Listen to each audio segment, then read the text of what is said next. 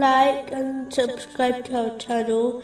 Leave your questions and feedback in the comments section. Enjoy the video. Continuing from the last podcast, which was discussing chapter 103, verses 1 and 2. By time, indeed, mankind is in loss. In a narration found in Jami' Tirmizi, number 2306, the Holy Prophet Muhammad, peace and blessings be upon him, advised Muslims to hasten in performing righteous deeds before 7 things occur. The first is overwhelming poverty. This can refer to financial difficulties, which distracts one from the obedience of Allah, the Exalted, by fulfilling His commands, refraining from His prohibitions, and being patient with destiny. Stressing over wealth can even lead one to obtain it through unlawful means. A Muslim should remember that any righteous deed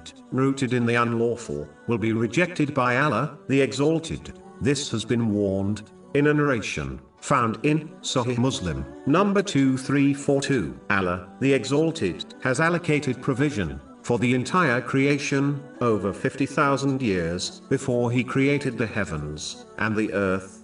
According to a narration found in Sahih Muslim, number 6748, so a Muslim should trust that their lawful provision will reach them, as long as they continue to strive for it in lawful ways according to the teachings of Islam.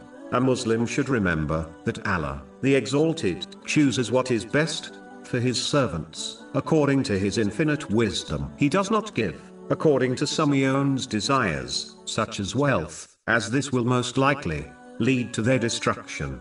The next thing mentioned in this narration is that Muslims should hasten in performing righteous deeds before they become wealthy, and it distracts them. Wealth by itself is not evil, but depending on how one obtains it and uses it, can either make it a great blessing for them or a great burden for them in both worlds. If a Muslim strives to obtain excess wealth while neglecting their duties to Allah, the Exalted, and people, and hoards it, or spends it wastefully, or extravagantly, or even on unlawful things, it will become a great curse for them in both worlds. But if a Muslim obtains enough to fulfill their needs and the needs of their dependents without excessiveness, waste, or extravagance, and spends in other ways pleasing to Allah, the Exalted, then they will achieve true richness in both worlds.